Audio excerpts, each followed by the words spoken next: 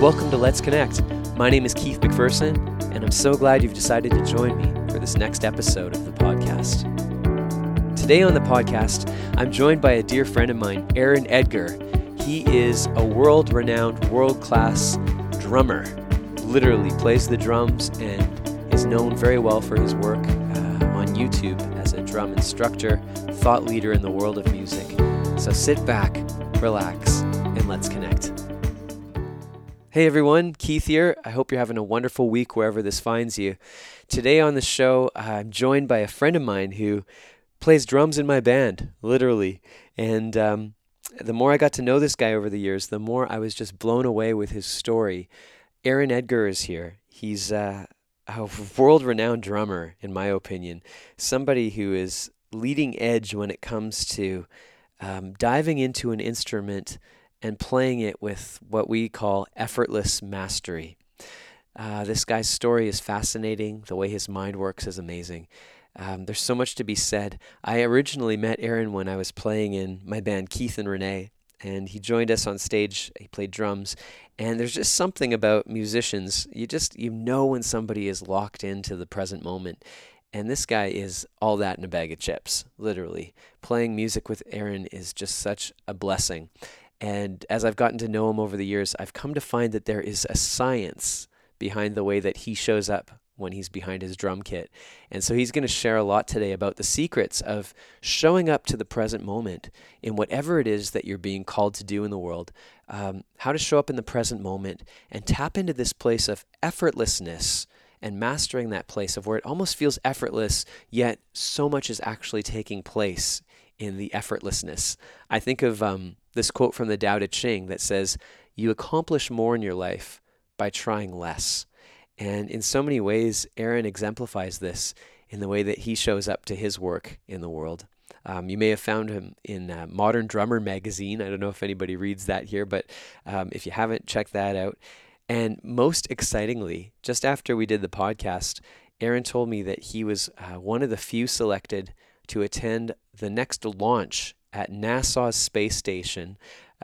He's going to be at the next launch, the rocket ship launch. He's going to be watching that take place in person and getting a tour of the NASA facilities, something most people in their life would never be able to say that they were able to do.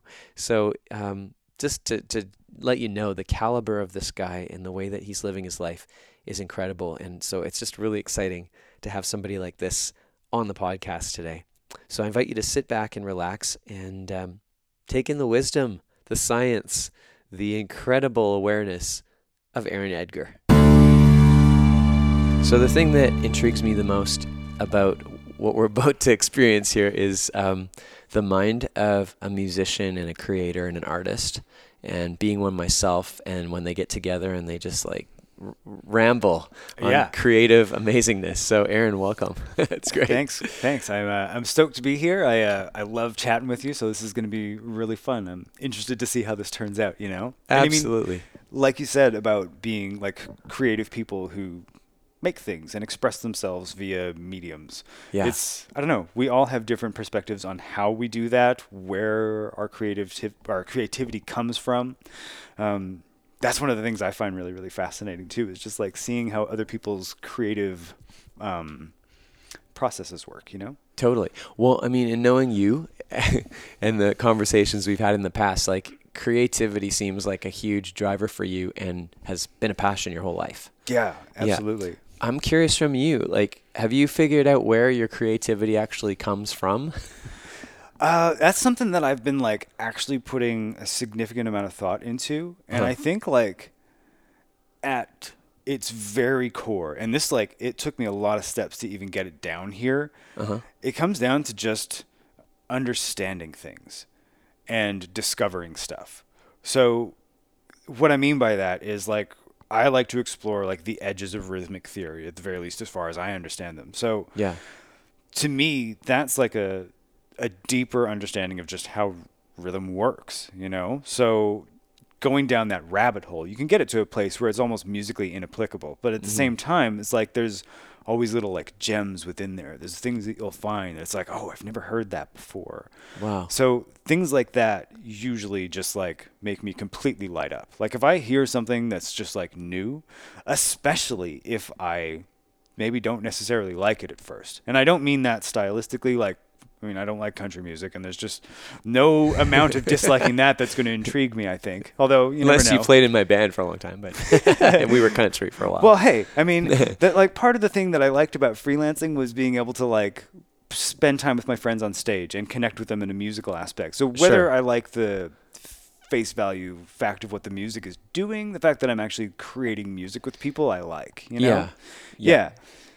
But this thing about like what I'm getting as you're talking about creativity is that, and I'm sensing is like there's a curiosity about wanting to go down a rabbit hole. It's like what is possible or what's there. That's what I pick up from you. Yeah, like what's possible is definitely a big one for me. Like how far can I take this idea is a big one for me. Yeah. I think it's the same reason that I really connect with like math and science. Like I love just like understanding like the basic just core fundamentals of reality. Yeah. So like it expands beyond music for me. But at the same time, when I'm in a musical mode or creating anything really, that's usually where it's coming from. It's like, okay, I understand sort of the playground I'm on here, but what are the edges and can I push them? Yeah, and that's what I absolutely love about you and your mind and how our conversations tend to go is this place of like total curiosity and edge and where is this going? And so as we're talking about it, there's a few things that pop up that I'm really curious about your perspective on. And just to put it in context for the listeners, like Aaron has explored drumming in a way that I don't know if any other drummer on the planet has in terms of what you actually are leading edge on is like different rhythms that and exploring different. You explain it better than me. Okay, well, yeah, I'm sure there's other drummers that do like very similar things and maybe have even stumbled upon a lot of the things that I do. You're very humble. I don't like to toot my own horn, but I do write the advanced rhythm theory stuff for like Modern Drummer magazine and ditto for Drumeo, which is like the largest drum education thing on the planet. So yeah. My job is basically, I mean, actually this is sort of funny. It's like when I was a kid, it was just like I would explore this stuff for fun. And somehow I've found myself in a situation where now it's like my job to explore this stuff, which is how cool. So humbling for one thing. It's like, it's great. You know, it's really fun. Yeah. Yeah. So as we're talking about that and going down the rabbit hole, something that I've loved in our conversations in the past has been about this discovery from a book you mentioned early on in our friendship called Effortless Mastery. Oh man, that book like changed my life. Yeah. And I'd love to hear, just especially for people that are new to this concept, how this kind of emerged for you out of the musical world perhaps, and then what that actually means, effortless mastery, and to go down this road a bit. Okay. Let's vibe on this for a while. Okay. Yeah. Let me back that up to before I found the book then. Okay. So before I actually read Effortless Mastery, it was one of those things that like many people had recommended to me. Like I feel like this has probably been brought up to me a good 10 times before I was actually like, okay, I'm buying this thing, I'm going to read it, and that's just going to be that. I wasn't even a reader before this. Like, honestly, I probably hadn't read a book outside of high school until I bought Effortless Mastery, and that was like in my mid-30s. Okay. So it just kept knocking you over the head, so you're like, okay, I'll pay attention. Yeah, lots of people are just like, you got to read this book. You got to read this book. And it's just like, I'm like, a book? Words? What the hell's that going to do? I'm going to I hit stuff. I don't care about what somebody's saying. That's ridiculous, right? Yeah. So little did I know this is like completely just blown my mind and changed my life at this point. But the thing about Effortless Mastery is like, I was on my way to a gig with a friend. Like, it was an out-of-town gig. We were driving. It was just the two of us. It was a couple hours to get there. It doesn't matter. But we were just talking about what was going on in our lives. And both of us were running into this place where we were starting to have some, let's just say, troubles. Like maybe even connecting with the things that we were doing. Like whether it was like the gigs or like just like music as a whole. It's just like running into that big old question of just why, you know? And it just like, I don't know, like it gets to a point when you start questioning those things that like, it's hard. You start to notice like stresses that are in your life and all these kind of just things that aren't necessarily feeling the best, you know? Sure. So my buddy starts telling me about how he read this book, Effortless Mastery, and it helped him just relax and actually like appreciate what he was doing in a different way, and it kind of like changed his relationship with music. And honestly, from those words, I was like, okay, Wow. I'm sold. As soon as I get home, I'm going to order this book and I'm going to read it, right? Yeah. And it hit me to a couple of different things. Like, first up, that book was like, I think the first place that I ever tried to meditate, and it was like different for me. It was, as somebody who would like not considered this aspect of your brain before, or like even that it was a landscape that was worth exploring. It was just like, oh, what, I'm going to just close my eyes and not think for a bit? That sounds stupid. No, I'm just going to go hit stuff, right? Yeah. That was like literally my mindset for like a good 2 decades. So it was difficult for me to even like jump in and turn these pages in the first place. But I decided, okay, this is like seemingly changed my buddy's life a little bit. He seems a lot more chill now than I've seen him in a long time. So I'm just going to go in with an open mind, and no matter what this guy tells me to do in this book, I'm just going to roll with it. Okay. So he opens up and he starts talking about like his experience in music, and some of it seems to like right off the bat kind of parallel my mindset. And that was one of the things that really struck me about this book, is that the little neurotic things that were going on in my head, and I assume with most artists in almost any discipline, this, as much as it's written for musicians, it's like everybody basically. Yeah, totally. Yeah. The little things that you think like, oh, I'm probably the only person that's feeling this way. It's just like, okay, well, now he's writing them in like basically the same words I tell that to myself in. So interesting. Wow. So you start getting into this book and you start like seeing him. What's the best way to explain this? Like, it can't just be about music. Like, myself, and I'm sure a lot of people felt that like, I am music, or just like, you know, my life is music. It's nothing but music, and music is all that matters, you know? Or whatever job. Yeah. I am what I do, Mm-hmm. essentially. Yeah. Yeah. And the thing is like, if that's all it's about, it's hard to like find actual, I mean, it's probably not the right word, but like meaning for yourself, you know? Like if that's the only thing that you're obsessing about, like day in and day out, 100% of the time, it's like, it's almost going to lack depth when you play, and in what it actually means to you. Wow. In a weird way. So, yeah, you know, in getting through this book, it like, he had me meditate. There's like 4 different meditations in it, and I did them like every day for a very long time. In fact, I did one on the drive here. Oh wow. Yeah. He's one of them's only like 5 minutes long, which is perfect for how close he lives to me now. That's great. I love it. Yeah. Can you just I'm going on a tangent a little bit, but what did you do? What was the meditation? Like, well, how does it work? He has 4 guided meditations on a CD that come with this book. Oh wow. Okay. Yeah, and like, you know, he tells you to close your eyes and stuff, which of course I wasn't doing when I was driving. But like, I've lately in my practice been like experimenting with open-eyed meditation and trying to bring meditation and mindfulness to like actual everyday life, like experiences, like out and about, walking around, like hanging out with friends or whatever it is that I'm doing. I'm trying to bring those sort of levels of mindfulness to my day-to-day, right? So I use these as a great way to relax because, you know, I mean, he usually starts them off with like, you know, gets you into breathing and starts talking about like just, he walks you through the parts of your body and tells you to just relax them specifically. So it's a great way to start it. And then he gets into some like specific visualizations and like affirming to yourself that you are a master.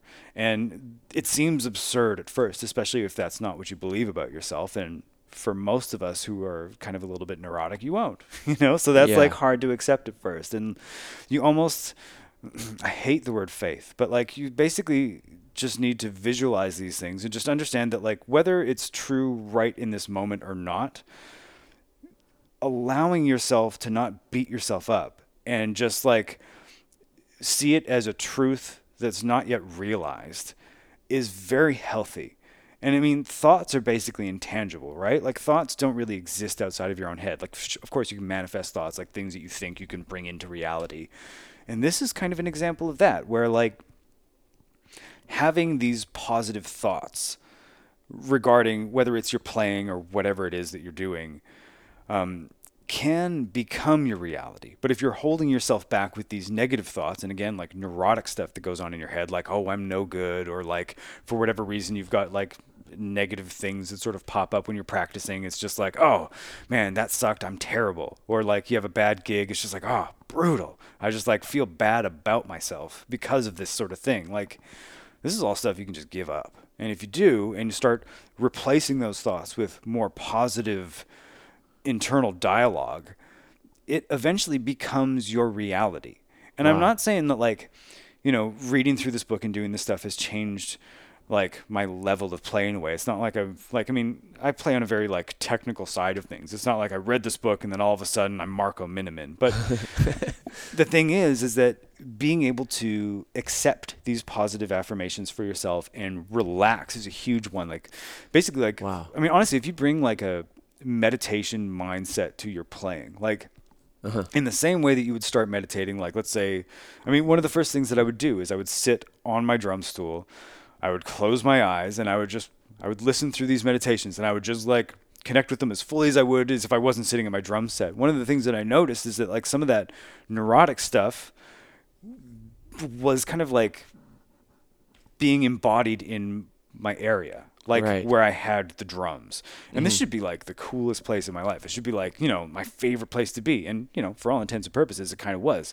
But there still were these like little negative emotions connected with them, you know, of like self-deprecating things that I would tell myself. I mean, whether I'd say them out loud or not, but like things that would go on in my head. And I'm sure most people have these kind of things that just like, you know, you beat yourself up about stupid stuff, shit that doesn't even matter, you know? Absolutely. So, I don't know, like, meditating at the drums before I even tried playing them really helped me kind of like relax and let some of that stuff go. And it evolves into literally meditating while you're playing. It becomes like a semi-meditative practice.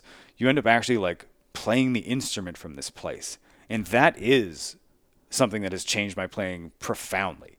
It may not sound totally profound to the listener, like somebody listening to me play from 3 years ago to now is like, I probably sound a little less like rigid. Yeah. And that may be like the only like tangible difference, but it's a massive difference in my headspace, and it's a big difference in how I feel behind the drums. And like, it's kind of cool because this sounds like, at least from where my head's at with it right now, is going to turn into this big tangent of like how it sort of affected my practicing and stuff. So I don't know if you want to go fully down this road. But yeah, I'm curious to hear it. The thing that it did is like when I started taking this like semi-meditative practicing to heart, it had me change my perspective on what practicing was. And it also changed my idea of what a level of mastery was. Like I used to like, for example, with like my band Third Ion, we play super techie stuff. Like it's real out there. It's like as wacky as my brain can go. Somehow I've found a group of musicians that can deal with me on this level. So this is like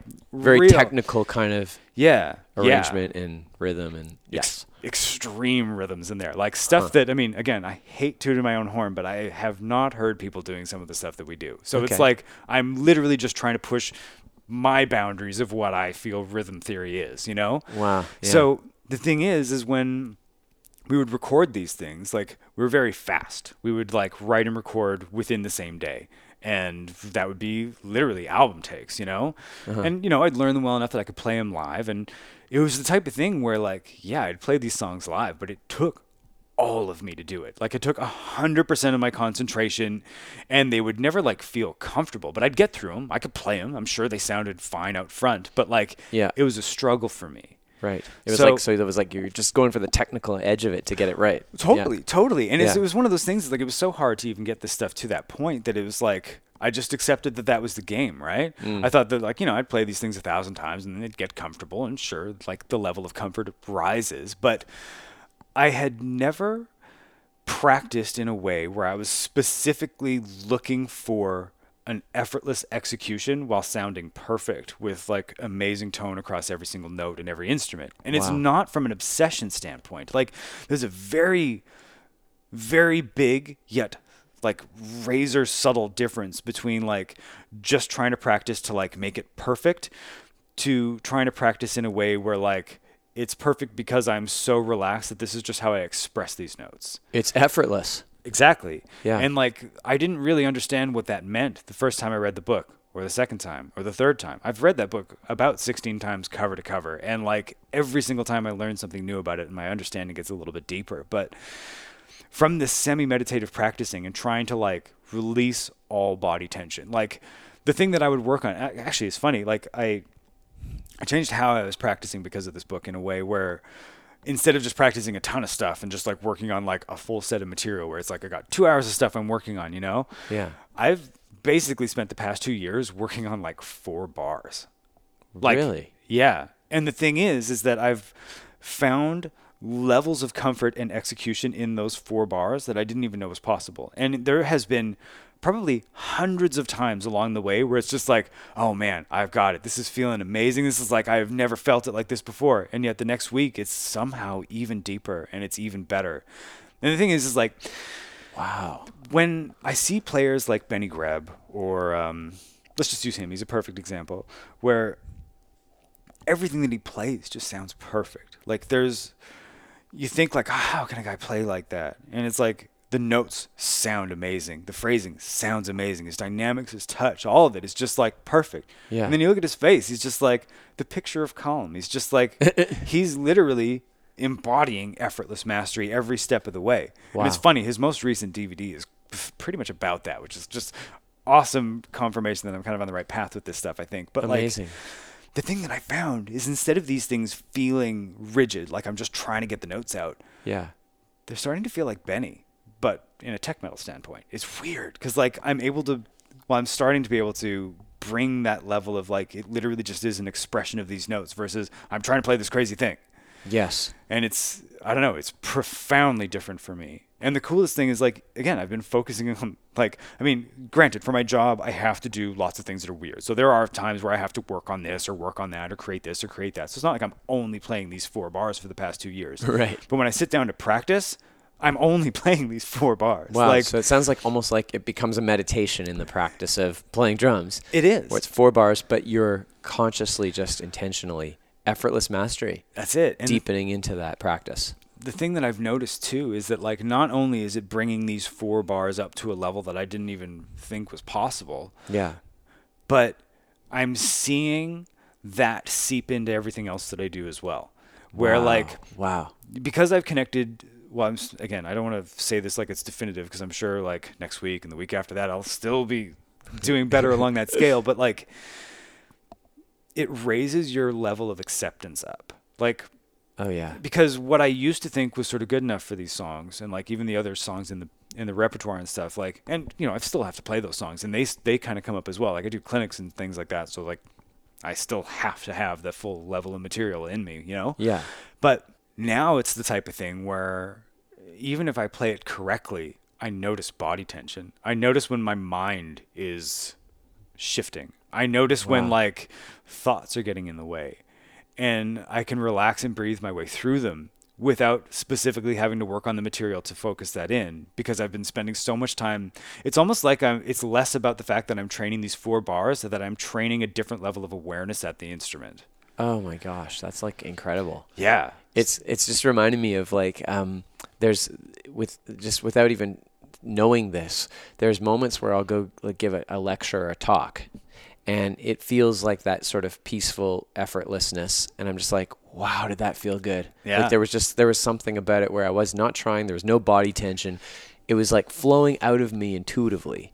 And then there's like a talk like this morning where I'm like in my head and I'm thinking so much, and I'm aware that I'm like totally tense and I'm like, I can't like get the words out. Yeah. And it's like, but just drop into it, right?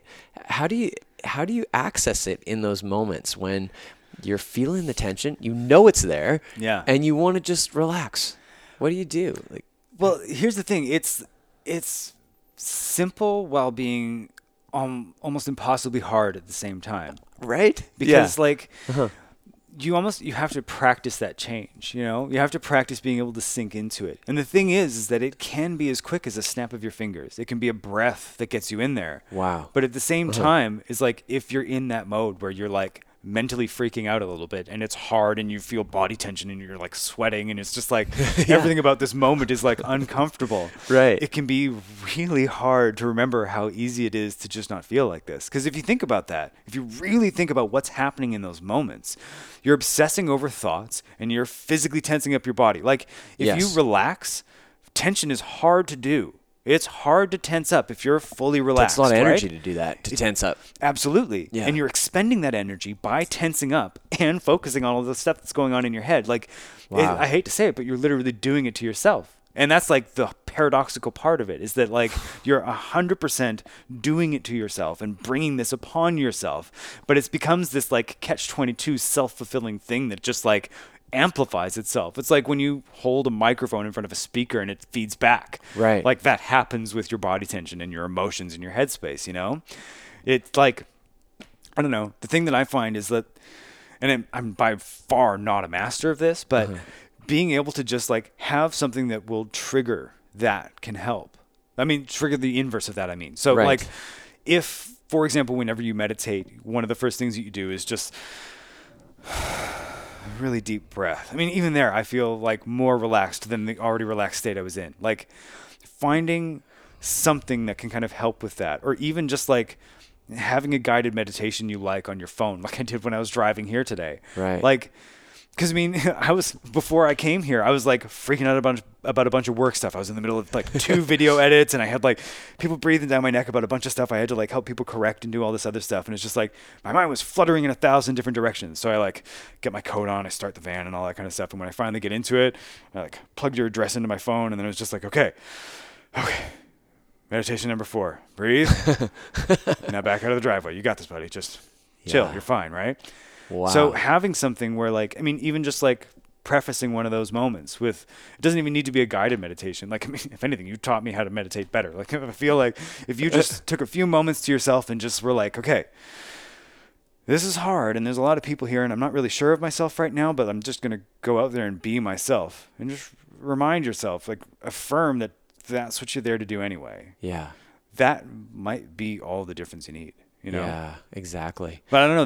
There's no like specific like do this and this will fix your problem. It's different in every moment, even for the same person. You know, like something that works for me today may not work for me in 2 weeks. You have to be able to move with whatever you're feeling inside to Right. connect to that kind of stuff. Because if you expect, actually, that's one thing that he Wow. addresses in Effortless Mastery that I didn't get the first bazillion times. In fact, I think I'm clarifying it to myself as I'm spitting these words out. This is great. Where Yeah. it's like, you can't just expect it to work this way. Like, for example, let's say you really have a great practice one day and like you've connected and you've like really given yourself to just letting go and relaxing and trying to connect to that semi-meditative practice. If the next time you go down to your drum kit or whatever your instrument is, it's easy to forget how much of you it took to get there. Yeah. So it's like next time you sit down at the kit, you're like, okay, I nailed this yesterday. Let's do this. You're already in a way different mindset. Yeah. And it's going to be a lot harder to connect to it because you're like quite Focused. Exactly. Like, into this, almost attached place. Yeah, I remember in one of there was a yoga class I did that the teacher described the difference in attention. Instead of being like focused and like determined to do this posture, you were more just transfixed on the thing that you were doing. It was like a huge thing for me. Like just the change in those words and in the change in how the intention is a big part of it. Right. So in any given moment, like let's say, for example, day 2, when you walk down to the drum set and you're more like focused and in your head like that, you have to find a way for yourself to reconnect with what it was that got you there the day before. And you can't even think about there as like specifically, this is a place I'm trying to get. No, you have to be like, okay, today is a new day. I need to relax into this thing that I'm doing. If my head's spinning about this, or if I'm like frantic about it for one reason or another, or I'm thinking about work, or I'm thinking about any of that stuff, you literally just won't get there. Like you will think your way out of what you're trying to do. Wow. So there's like, as you're saying that, I'm thinking about the power of presence too, like the actual moment that you're in, and then letting yourself relax into what that is. Yeah. With no expectation. Yeah, exactly. If you have expectations, I mean, that itself is a thought.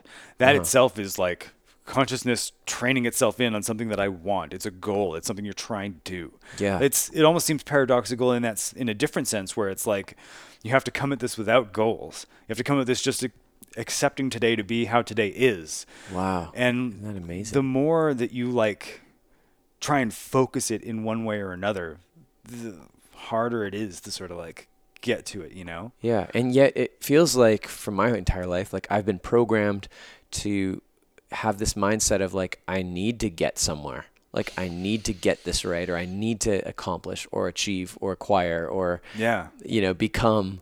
And so it's what's interesting to me. And we were talking about this before the podcast, but I'd like to bring it in. I agree. I love where you're going with this right now. Yeah. Is like I think we both synergistically have like deepened into more living this effortless mastery to the point where we were both recently like in LA, but we've had these experiences lately where without even trying to get anywhere, like there's like absolutely no agenda. Like it's like you let that go. It's like the right people just all of a sudden drop in to who you needed, or the right opportunity, or the insight, and it wasn't predetermined. It was like it just happened. Yeah. Yeah.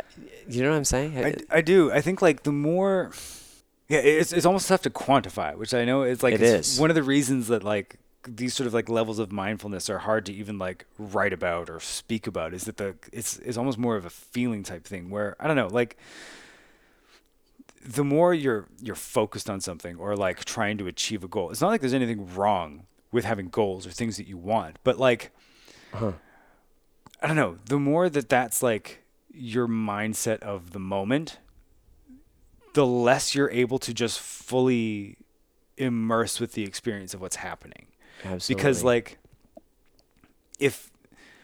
let's just sort of like back it slightly off topic, but still working towards the same thing a little bit, where if there's like a thought or an intention or something that's going on in your head, your consciousness is open. Your consciousness isn't part of that. Your consciousness is just experiencing what's happening. But the thing about consciousness is that it can narrow itself onto something. And when it narrows itself onto something, regardless of what that is, whether that's like, oh, my leg hurts, or this person's saying this thing, or there's a sound I don't like, or a thing I want to do, all of that is narrowing your field of consciousness from a place where, again, if you just accept that is the thing that's happening, thoughts are going to just happen. These intentions are going to be there whether you're fixated on them or not. Right. But it's that fixation that makes it, I shouldn't say impossible, but like drastically harder to fully connect with the moment. And when you can connect with the moment and actually like really be fully present, that's when you can ride these moments.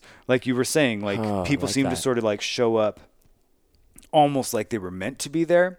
I feel like it isn't maybe so much that they were meant to be there or that they were meant to meet you in particular, but I feel when you're fully open and just present in an experience, you can bring meaning to an experience. Something can have meaning if you're able to be present enough to see it for what it is. Oh, wow. You know? So that reminds me of Dan Millman, the author, and he had a book called There Are No Ordinary Moments. I have not read that one, but I've read a ton of Millman. I'm like literally writing that down. Write that down. It's like, The Way of the Peaceful Warrior was the first one, and then I think it was maybe a sequel to that, but it's that idea of like there's no ordinary moment when you're present. Like there's no such thing as like, or maybe mundane is just actually really exciting at that moment, right? You're like, this is profound. This is without attaching or expectation.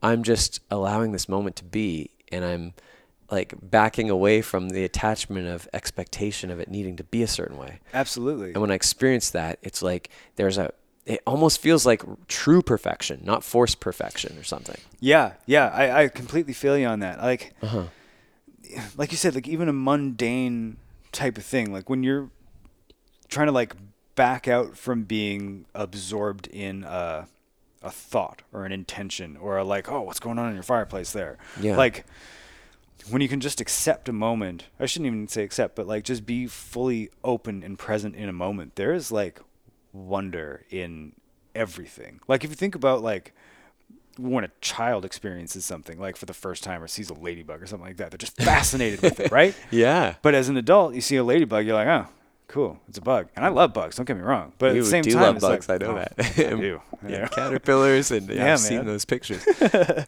But like those ordinary moments can be extraordinary if you allow them to be, you know? Even if there's like nothing particularly extraordinary about them, there still is, you know?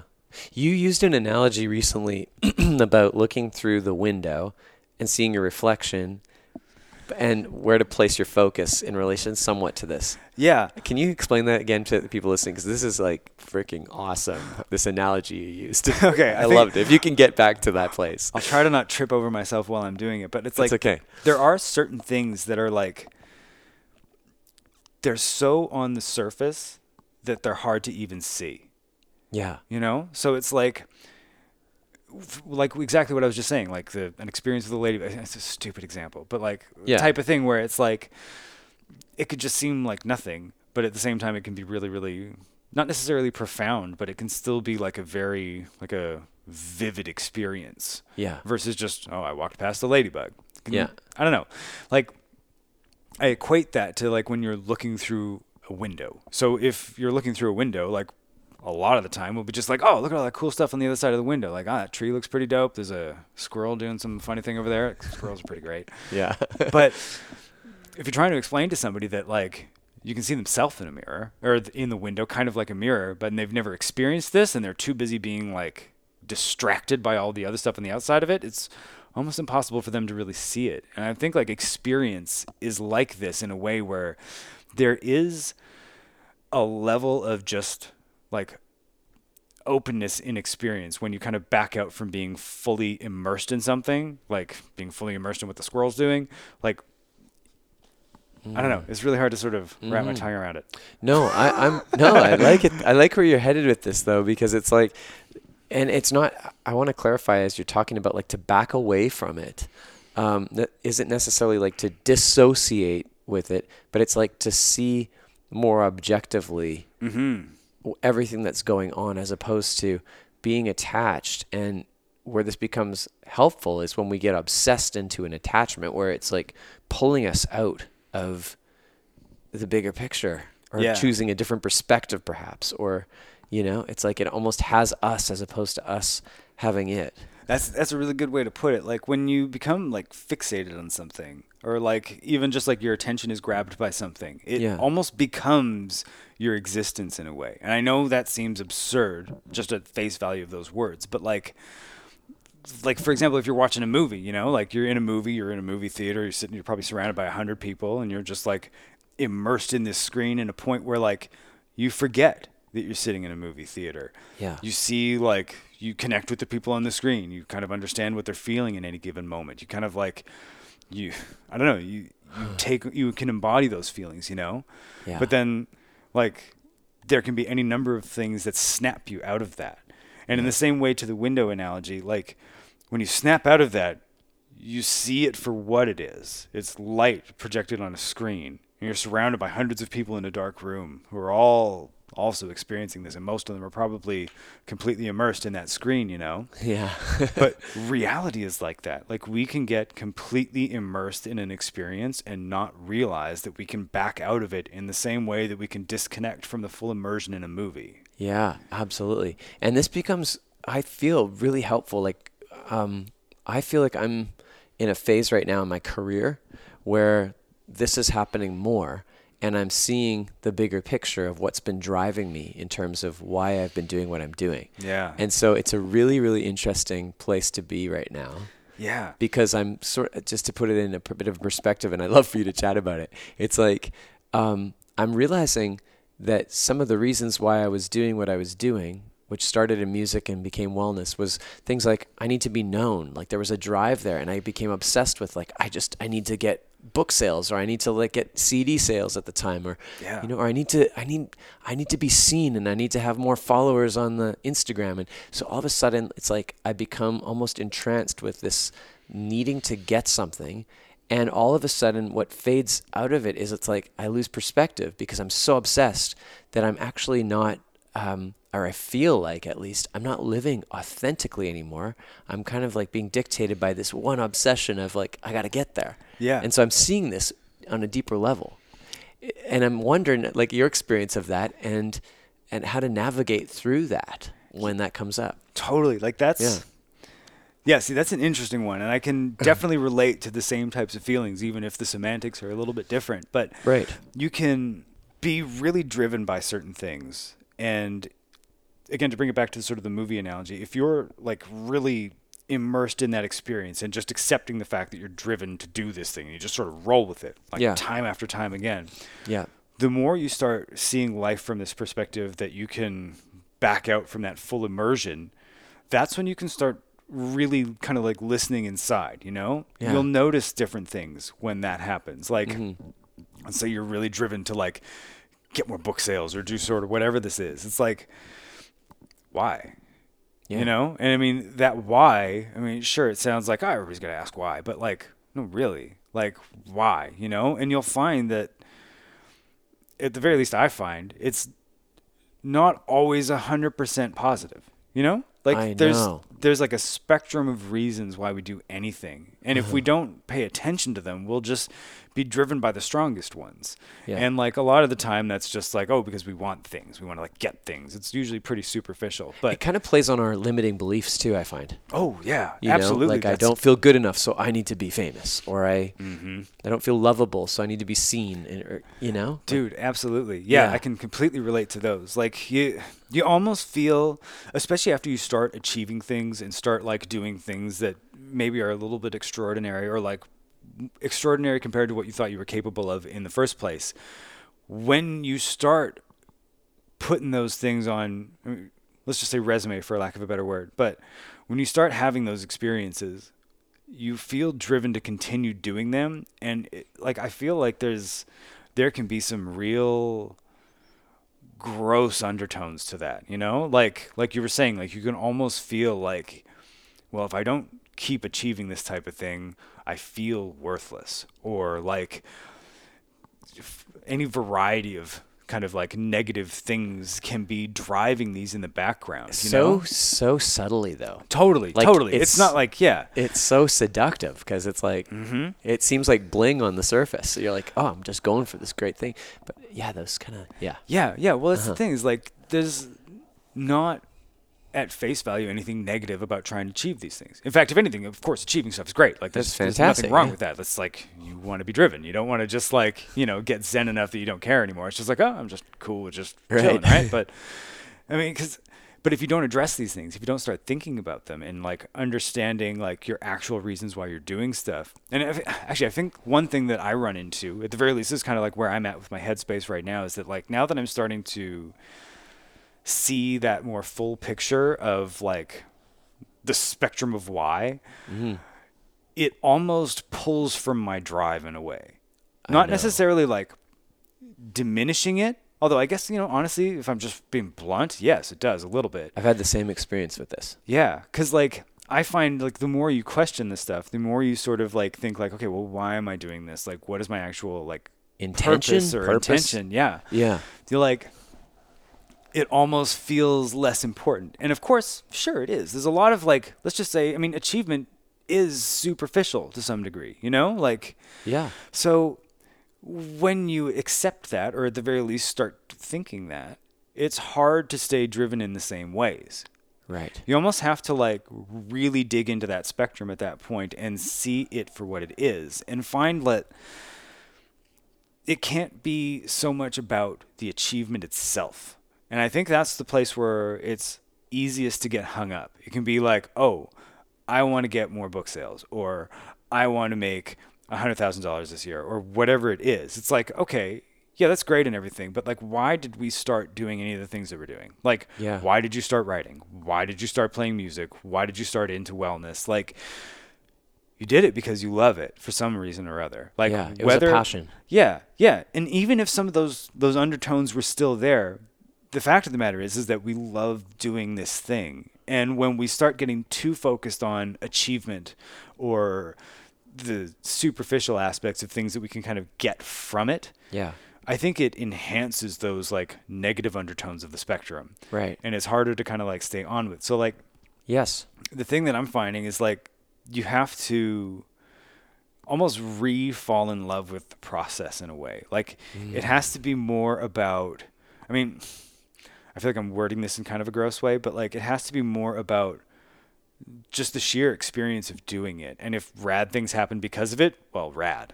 Yeah. You know? Because like you can set yourself up in a way where like rad things are going to come of it because it becomes like your job or your business. I mean, both of us do this for a living. Yeah. So it's like yeah, it can be real easy to fall into the darker side of that, because when you do it for a living, you sort of have to. I mean, like, you Well, have there to is that achieve kind things of- to pay the bills, right? Totally. But if that becomes what it's about, then it can be real easy to just lose that drive, because it becomes gross. Yeah. It becomes almost like it sits in that gross territory more than it sits in the I'm doing it because I love it territory. Right. And that can be like hard to wrap your head around when you start feeling those things, especially if, like, I mean, I guess bringing it back to the start of like why we even started talking about effortless mastery is like when I first got into that book, it's because I was feeling gross things about music, and it, like, I didn't know how to take it. I was like uncomfortable with the fact that I didn't like things that I was doing. It felt very not okay to me to be having negative feelings about playing music, even though I knew I was like, I mean, playing in bands I didn't care about, Yes. or like doing things that I was only doing because this will look good on my resume. And it's like, Yeah. at the end of the day, I am playing music and I'm like playing with my friends on stage, and that's what I was telling myself. But it was hard for me to even consider the fact that there were negative undertones at all. Yeah. It almost feels like it just kind of not brainwashed, but it's like you're seduced. You're like, I don't realize this is operating, but something feels off. Yeah, like it's you're blinded to it in a way, you know? Yeah. Yeah. Yeah, exactly. And I'm thinking about, as you're saying that, I mean, a similar experience. I just recently, some of you guys listening know too, I just put out a course. And there was a subtle undertone as I was getting that course done that I didn't even notice until after I pushed launch, where there was a part of me that's like, oh my gosh, I'm investing all this money into creating this course, like upfront bootstrapping it on my own money. And oh crap, like I need to make sales. So all of a sudden, what was happening in the early launch of this was, if I was brutally honest here, was like, I need to make sales to recoup this money, or else I'm going to not be able to pay my bills at the end of the month. So I noticed that like everything that I was posting, like Instagram, the way I was talking about it, my intention behind it was coming from a place of I would almost call it like fear or a desperation. And it's very vulnerable to say this. No, dude, absolutely. But I think it's very common that we don't even realize that pattern's running. Like I didn't know that consciously. But then all of a sudden, I had this moment where I just like noticed it. There was something that was feeling off about it. I was like, this just doesn't feel right. Like I feel like there's something like I forget the words you use, but it just feels kind of gross. I think is the word. And so I pushed the pause button and realized that this is happening. And so I've slowed it down, and it almost feels like, why am I trying to get somewhere to make this back? Well, it's based on this sort of ego kind of place, or this like fear-based place of like, there's not enough. You're not going to, and what's the risk if there's not enough? And all of a sudden it's like, well, then you might not be able to pay your bills. And if you're not, then you're worthless. And it's like a limiting belief. Yeah. So it's like this return back to, well, why am I doing this in the first place? And I guess what I've come to is this realization that it's like, well, why am I offering a course on mindfulness? Well, it's exactly to practice what I'm talking about. And it's like amazing how it's like full circle. Yeah. So like even in the relaunch of this program that I'm planning to do, I want it to come from that place. And it's like, I don't really have necessarily a goal in mind about how many of these courses I sell, or how many people sign up, or how much money it's going to make. It's more about, I guess for me right now, it's like this place of letting go of all of that and showing up and being in the experience of whoever is going to sign up, or however it's going to present itself. I'm going to be present, and I'm going to appreciate it. And it reminds me of this guy Travis that was on the show recently, talking about going up this mountain every day. And at the end of a year of this goal of going up and down a mountain every day, he gets to the top and he's like, I don't feel satisfied up here. What's going on? And he missed out on all of those experiences along the way. Yeah. So what you're talking about is this idea of like totally being present in the moment. Anyway, I'm going on a tangent on my end here, but that's no, absolutely. That's what this is reminding me of. I hear you on that. And even just like to add to the same point, I think like I can relate to the idea of like doing a launch and thinking like, okay, I need to like sell a bunch of this, or I need to get a bunch of people into this, or we need to get like a ton of likes on this, or whatever it is that you're trying to achieve with it. Yeah. I think in those moments, we're losing sight of why we did it in the first place. Yeah. Because like if like even for example, if we take like the same kind of idea we were talking about a little earlier and just like breathe your way into it, sort of like detach from what our consciousness is kind of like grasping onto here of like, oh, I need to make sales or I need to do this, and think like, okay, I'm launching a mindfulness course. My whole intention here is to help people in their mindset, help them navigate their minds in a healthy way. Right. And if you just take a moment before making those posts and really like deeply connect with that, I think the change would be unbelievably subtle. Like the difference subtle in how the post would come across would barely be noticeable. But at the same time, it would be more honest in a way that I think would do vastly superior than the alternative where your intention was to do better. Yeah. It's weird. It's counterintuitive, but I think It at the is. same time, it's like that honesty just has to be present, you know? And the more we like allow our inner sort of negativity is the wrong word, but like our inner like fears and anxieties to sort of take over our reasoning, the less we can genuinely bring that honesty to the table. Yes. And that honesty is like, I mean, just flat out, it's probably the only thing that really matters.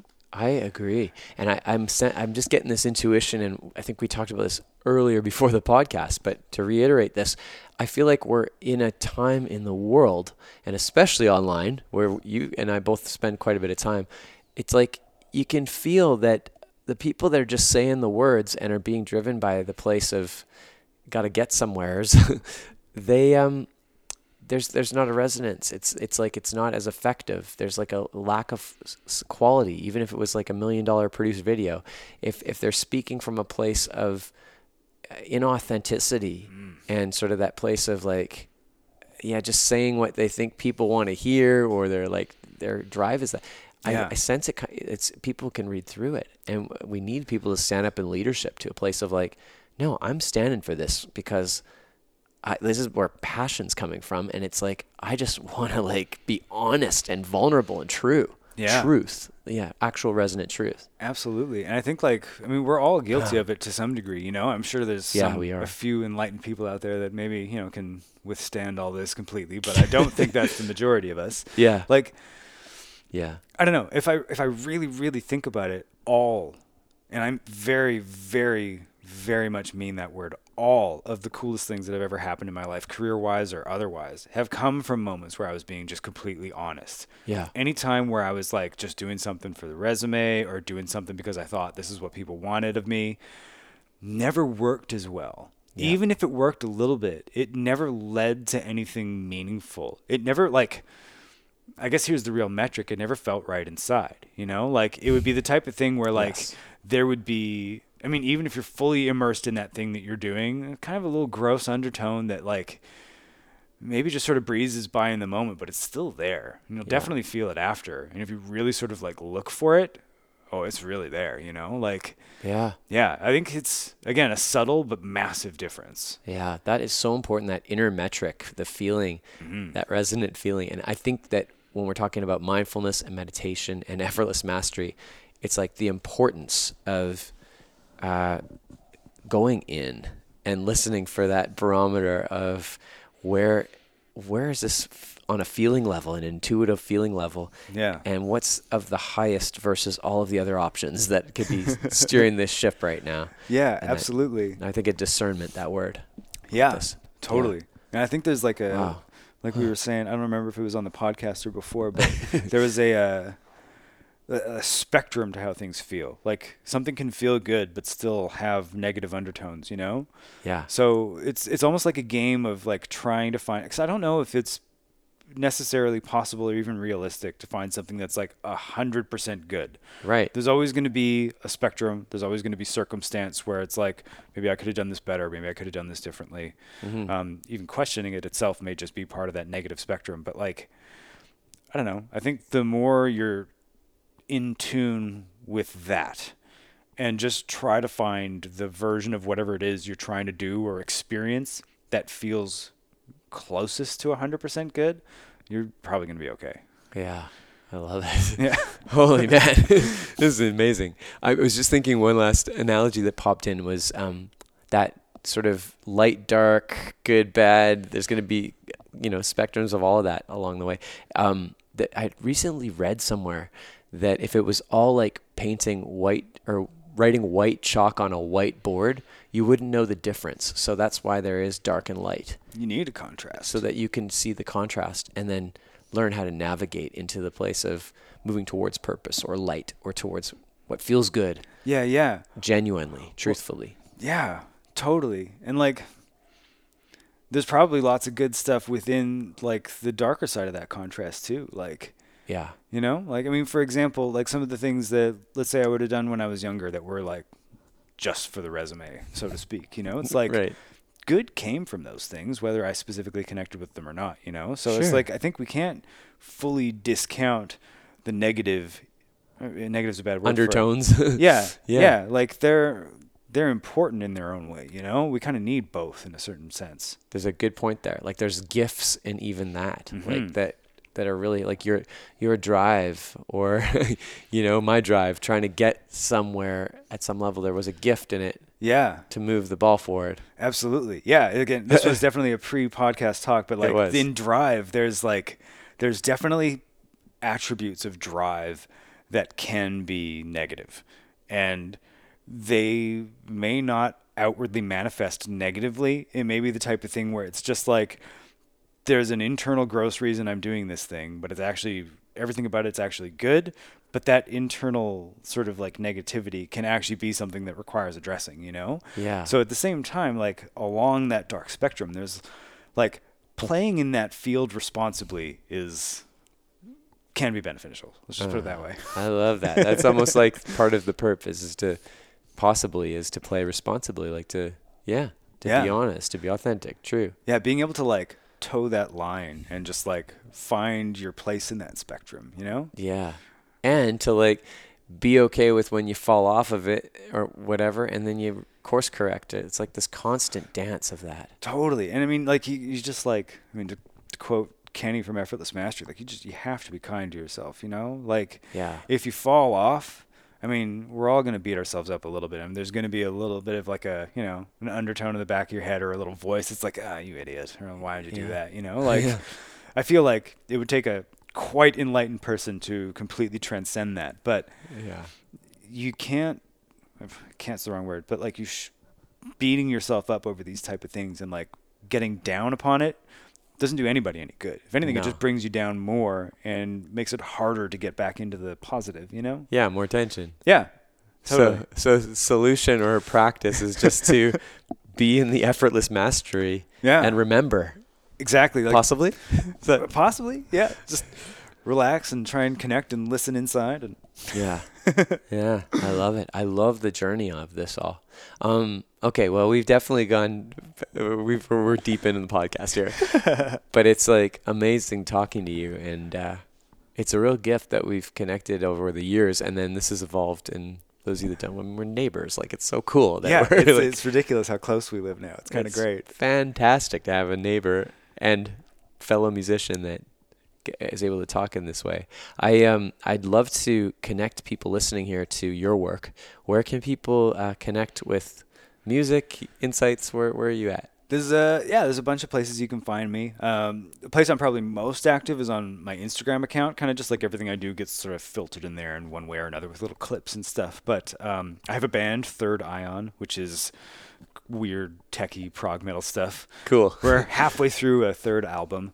And I write for Modern Drummer magazine. I write kind of like the weird techie prog stuff. So love it. Same thing with Drumeo. And actually I've been working with one of the Collective's affiliates out in China. So I've been doing some clinic work over there and some video work, and I'm working on another book with them. I'm on to my third book. And my first book, I just realized, came out 10 years ago in April. So it's like I'm almost an author for a decade. That's wow. Crazy. That's amazing, man. It doesn't feel like a decade. Yeah, I know. Like, it's a flash, isn't it? Yeah, right.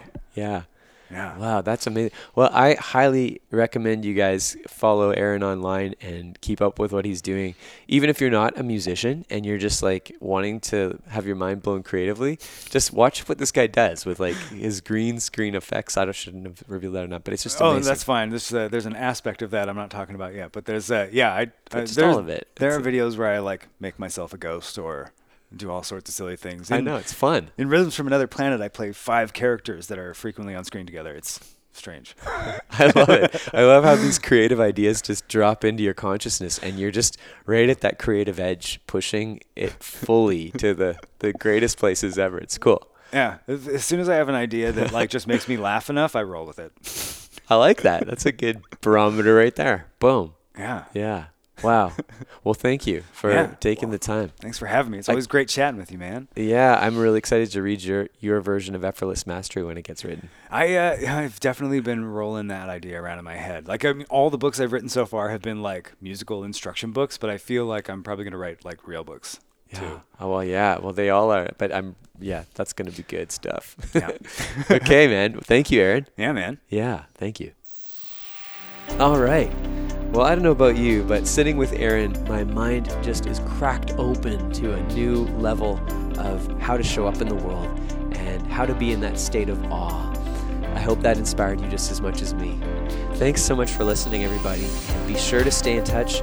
Send me your ideas for guests for the podcast. And most importantly, have a wonderful week ahead.